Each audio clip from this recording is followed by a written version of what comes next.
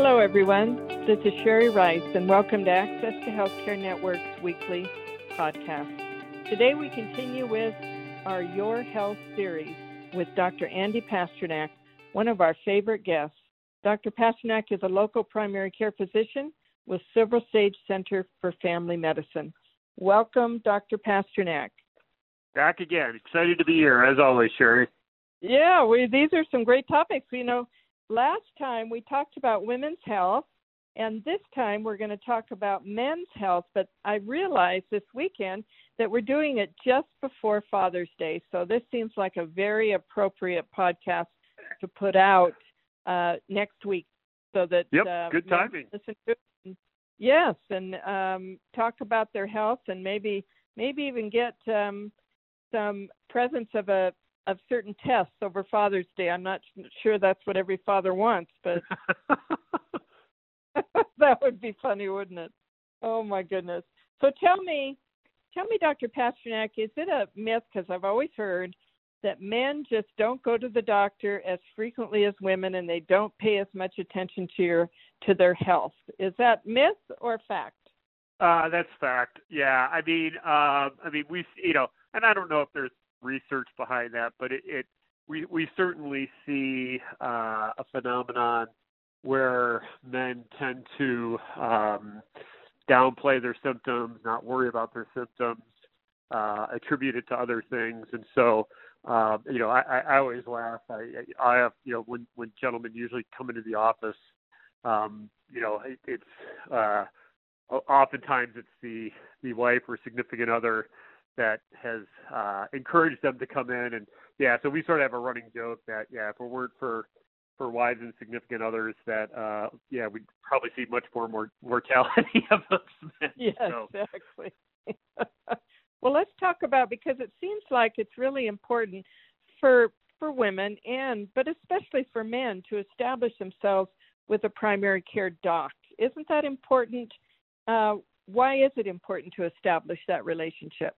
Well, I think, and we sort of talked about this when we did this with women's health, but I just think it's really important to have someone that who at least knows you, that, kind of knows your medical history, knows your family history, and can sort of quickly address issues if things come up. And, the idea behind having a primary care physician is, if a crisis arrives, if something comes up, which it's medicine, at some point you're going to get sick, and sometimes it's mild things, sometimes it's severe things, but it's nice to have someone that you can call who knows you, who knows your history, who can quickly address things without sort of having to start from scratch with somebody.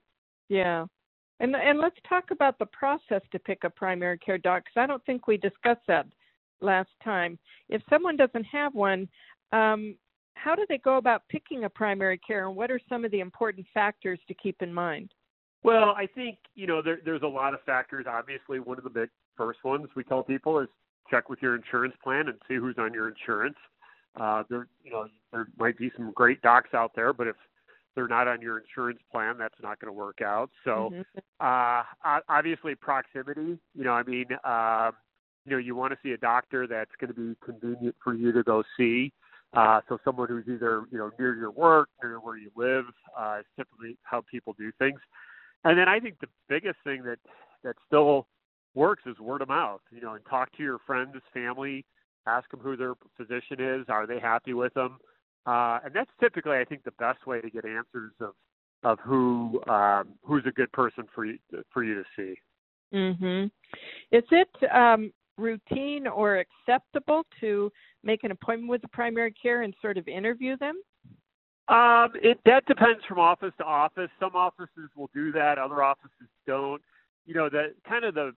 Frankly, the problem with that, why we kind of don't do that is it's frankly a time thing, and we can't really bill for it. And we have enough people that we're trying to see to take care of medical issues, that it's kind of difficult for me to do that with patients. Like I said, some offices will do that. Another way to do it is if someone hasn't been seen for a while, is to make an appointment to go in and get a physical. And, and that's usually kind of a good first step to kind of go over your medical history and sort of talk about what you need to do. Well, let's get let's get down to actually what different ages and stages in men need to do with a primary care doc. Let's talk about an 18-year-old male. Do they need an annual physical? At age 18, I do think it's good to get a physical. Whether or not that needs to be done every year, it probably does not need to be done every year. But I would say every, 2 to 3 years, it's kind of good to kind of come in, and just kind of, again, you get a relationship with someone, they know you. And even at age 18, there's some blood work, things that we want to check. And just kind of going over, medical history and trying to identify that there's no, major medical issues that we need to be screening for or identifying at that age, I think is important.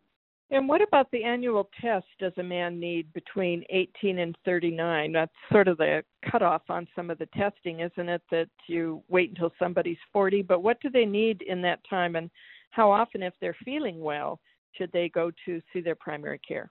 Well, again, I mean, if someone in that age group's going to come in for a physical, some of the things that we're going to do in that age, the biggest things, and this is kind of similar to our discussion with women, in that age, a lot of the medical issues that we worry about are things related to things like alcohol use, or things related to smoking, drug use, safety issues, making sure you're wearing a seatbelt and safe driving, and sort of looking at risk-taking behaviors, and then also screening for certain sexually transmitted diseases. So, in that age group, we'll have people come in. We'll talk about. We'll also check things like blood pressure, cholesterol. We do see cholesterol problems in men that age. So, yeah, there's sort of a battery of things that we typically go through. It's not as much, obviously, as we do with older men. But, yeah, I mean, there's still a battery of things that we want to address with men that age. Yeah, with women, usually they're going to see a physician over reproductive health, so they need to make an appointment. But men don't necessarily have to, so I'm sure that they can put it off for quite a few years, or at least feel like they can. Yeah, and that's, with women, it's been, the importance of Pap smears has really been a way to get women in the door to kind of address some of the other issues. With men, that's obviously not an issue. But, again, it's still important to go over many of the health issues that can affect them in that age. Well, and blood pressure would be one of them, wouldn't it, as someone even in their 30s? Because that's the silent issue, and if they don't get it checked, then they wouldn't know if it was high. Yeah, I would say blood pressure and cholesterol are the two. We see people who have, we typically think of those as being issues that affect older folks, but with things like blood pressure and cholesterol, we'll see those in men in their 20s and 30s, where they either have really high blood pressure or really high cholesterol, and they don't know it. I mean, you don't have symptoms. Oftentimes you don't have symptoms of either of those things. So, again, it's kind of important to kind of come in and get those things checked. So how do you assess someone's risk for future medical problems? Is that about the history in their family? Let's say we're talking about heart disease, or we're talking about Alzheimer's or strokes. When do you start assessing someone's family history as to the potential for someone? Well, that, again, I think I would say it's a combination of things. It's things like family history. So, if we know that someone has a family history of, their dad and their uncle both died of colon cancer at age 45, that's a big clue that there's something genetic going on and we need to screen earlier for colon cancer. So definitely going over family history is a big, big clue.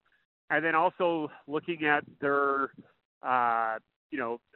things like tobacco use, alcohol use, some of the things that we know can set up people for health-related issues down the line. That's where you kind of assess those things, and then you can say, hey, we need to be a little bit more concerned about X, Y, or Z because of, because you're not exercising, because you're a smoker. So those are some of the things that it's good to kind of do even in this younger male population. And when should a male start having testicular exams, both self-exams and also exam by a physician?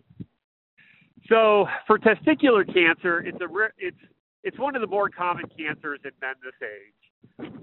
If you look at the guidelines for actually screening for it, there has not been a lot of good evidence that doing, routine self-screening is actually that helpful for testicular cancer.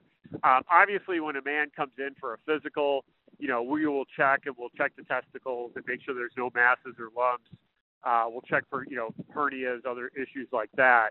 But if you look at this U.S. Preventive Services Task Force, which we kind of talked about last time with some of the cancer screening guidelines, really what they found with doing testicular self-exams is there's not a lot of good evidence that doing that routinely is going to affect the outcome of people or affect the outcome of men with testicular cancer. So oftentimes with testicular cancer, what we find is guys just notice there's a lump. They're in the shower, they're cleaning themselves, and they're like, there's a lump. So doing it routinely, there's some debate, but most of the time with testicular cancer, it becomes pretty obvious.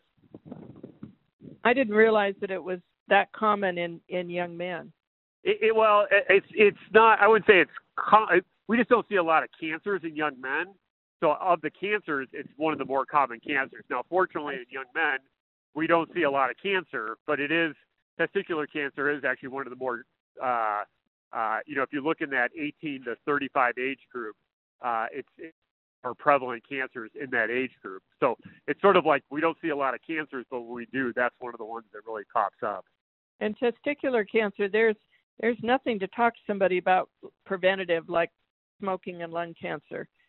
No, a lot of it seems to be genetic. I do worry a little bit about, I would say one of the things I do worry about is men who are using some of the anabolic steroids, things like testosterone and some of the other performance-enhancing steroids.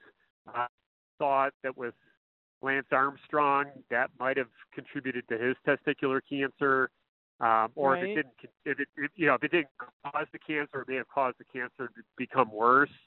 So that that's actually with some of the steroids that are sort of used for performance enhancement.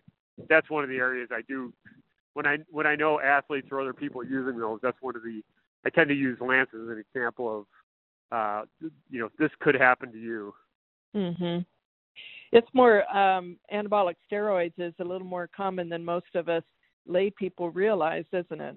Yeah, it's one of those things that I'm sort of amazed at how people get them, but it is something that it's a quite especially.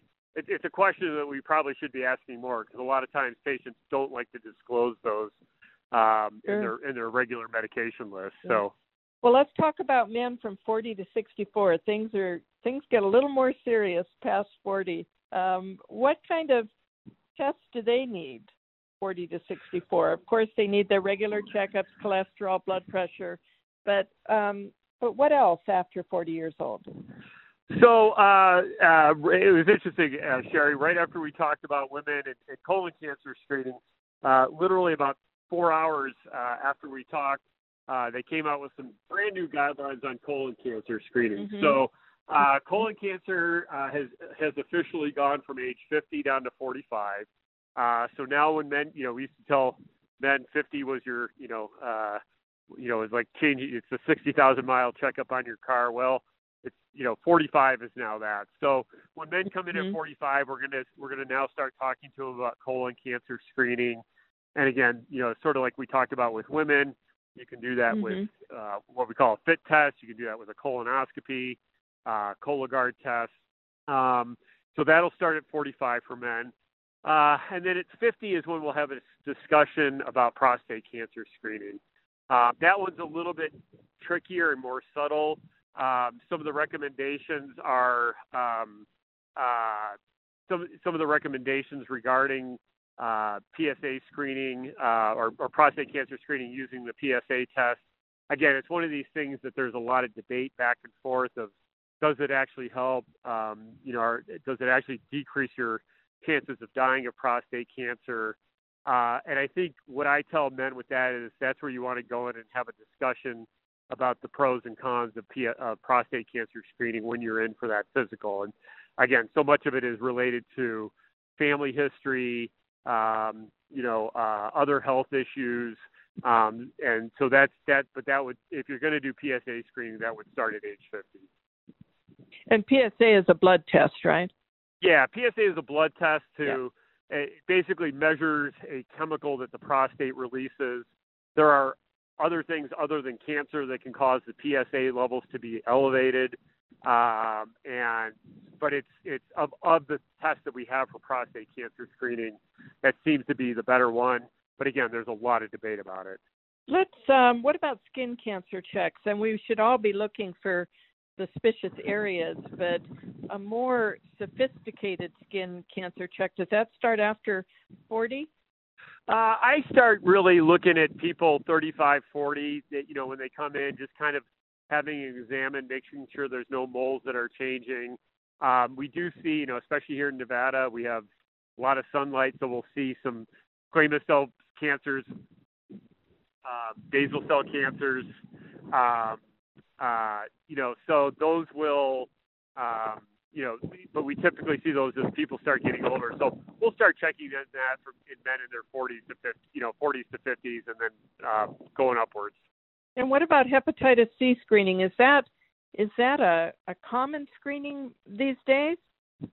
Hepatitis C screening is a good idea. We're definitely recommending that. There was a whole cohort of older folks, and a lot of the recommendations with hepatitis C screening are to kind of do that once. And then we do that, sort of like we talked about with women with HIV screening. To me, hepatitis C screening and HIV screening sometimes go hand in hand. I think it's good to get it done once, and then, you might need to get it done on a more repeated basis, depending on your risk factors. And what about BMI? That was interesting because, that's always checked when you go in. But there was a recent article that really disputed the value of that test. I read the article and kind of left a little confused. Well, so BMI stands for body mass index. And what that is it's basically a way to try to normalize weight for height. If you have someone who's 5 foot tall and someone who's 6 foot tall, they're going to weigh differently. So this is a way to kind of standardize that to look for obesity. It's a good rough measure. I mean, it's a good first place to start. Typically if someone has a high BMI, if their BMI is above 30, it's because they're obese. They have excess body fat causing that. But again, BMI, it's a starting tool and it's not an absolute. Having taken care of a number of athletes, I've seen, you look at guys playing, say, middle linebacker, and, they might have a BMI of 28, 29, but they have very, very low body fat. So BMI is sort of a good place to start, but it's not the be-all, end-all of determining if someone's really obese. And what about a couple of things that we usually associate with women, osteoporosis screening and breast cancer screening, because men do get breast cancer, don't they? Yeah, men do get breast cancer. It's much less likely. But again, that's one where if there's a family history typically some of our screening questions are, do you have a male in your family that's had breast cancer? Typically, if there is a male, that's pointing to some sort of genetic abnormality that could increase people's risk of breast cancer. So we see it. We don't routinely screen for it, but it is something that we do. We'll ask men. Do you have any breast lumps or anything like that? Osteoporosis screening we tend not to do as much for men. It's much less common in men compared to women for a variety of reasons. But there are some men who come in, if they have issues with, say, low testosterone levels, if they have issues with, say, some other medical issues, we may still do some osteoporosis screening. And what about erectile dysfunction? I mean, you'd have to live under a rock not to have heard about that, certainly with the commercials and all of the comments about Viagra. I would imagine that's very difficult for a man to talk about when they come in to have a physical. Yeah, it is, and it's completely understandable. Although I try to encourage men to talk about it, but for a lot of men, it is a really difficult issue for them to talk about. It obviously can affect their relationship with their partners, but it is important to talk about. One of the things that I, again, really try to emphasize to men, we see a lot of companies now that are sort of selling over the counter, or not over the counter, but it's essentially sort of telemedicine, Viagra, telemedicine, Levitra, or other things.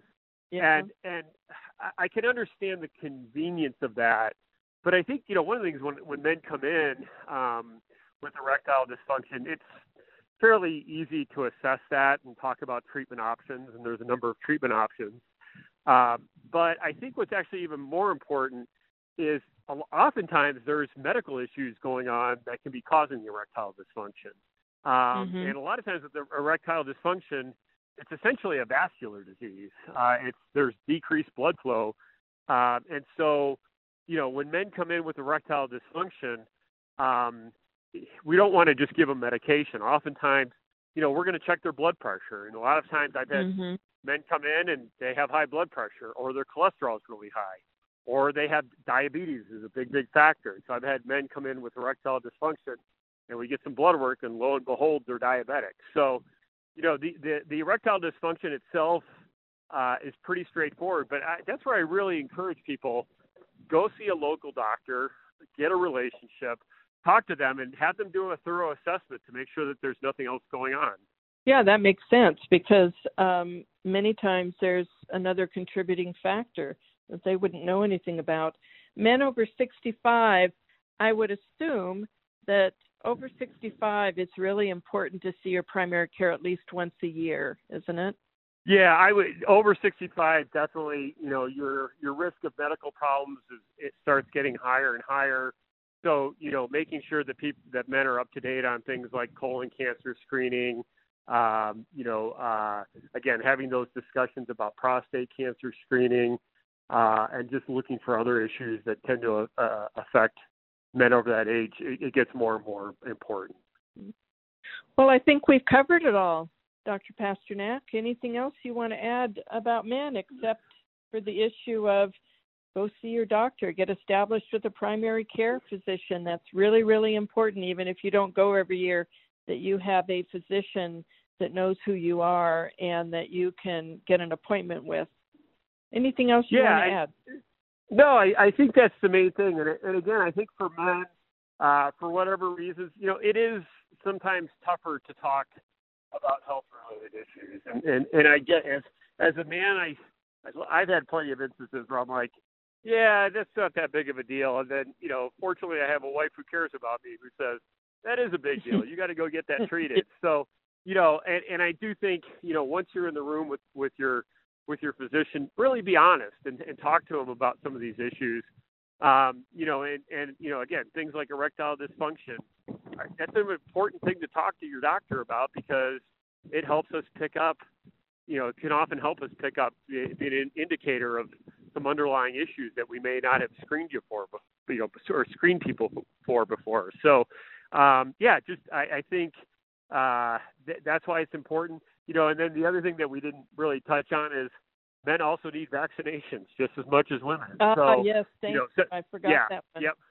Yeah, so some of the same vaccinations, we talked last time about the vaccination, the HPV vaccine, the Gardasil shot for young women that we're using to prevent cervical cancer.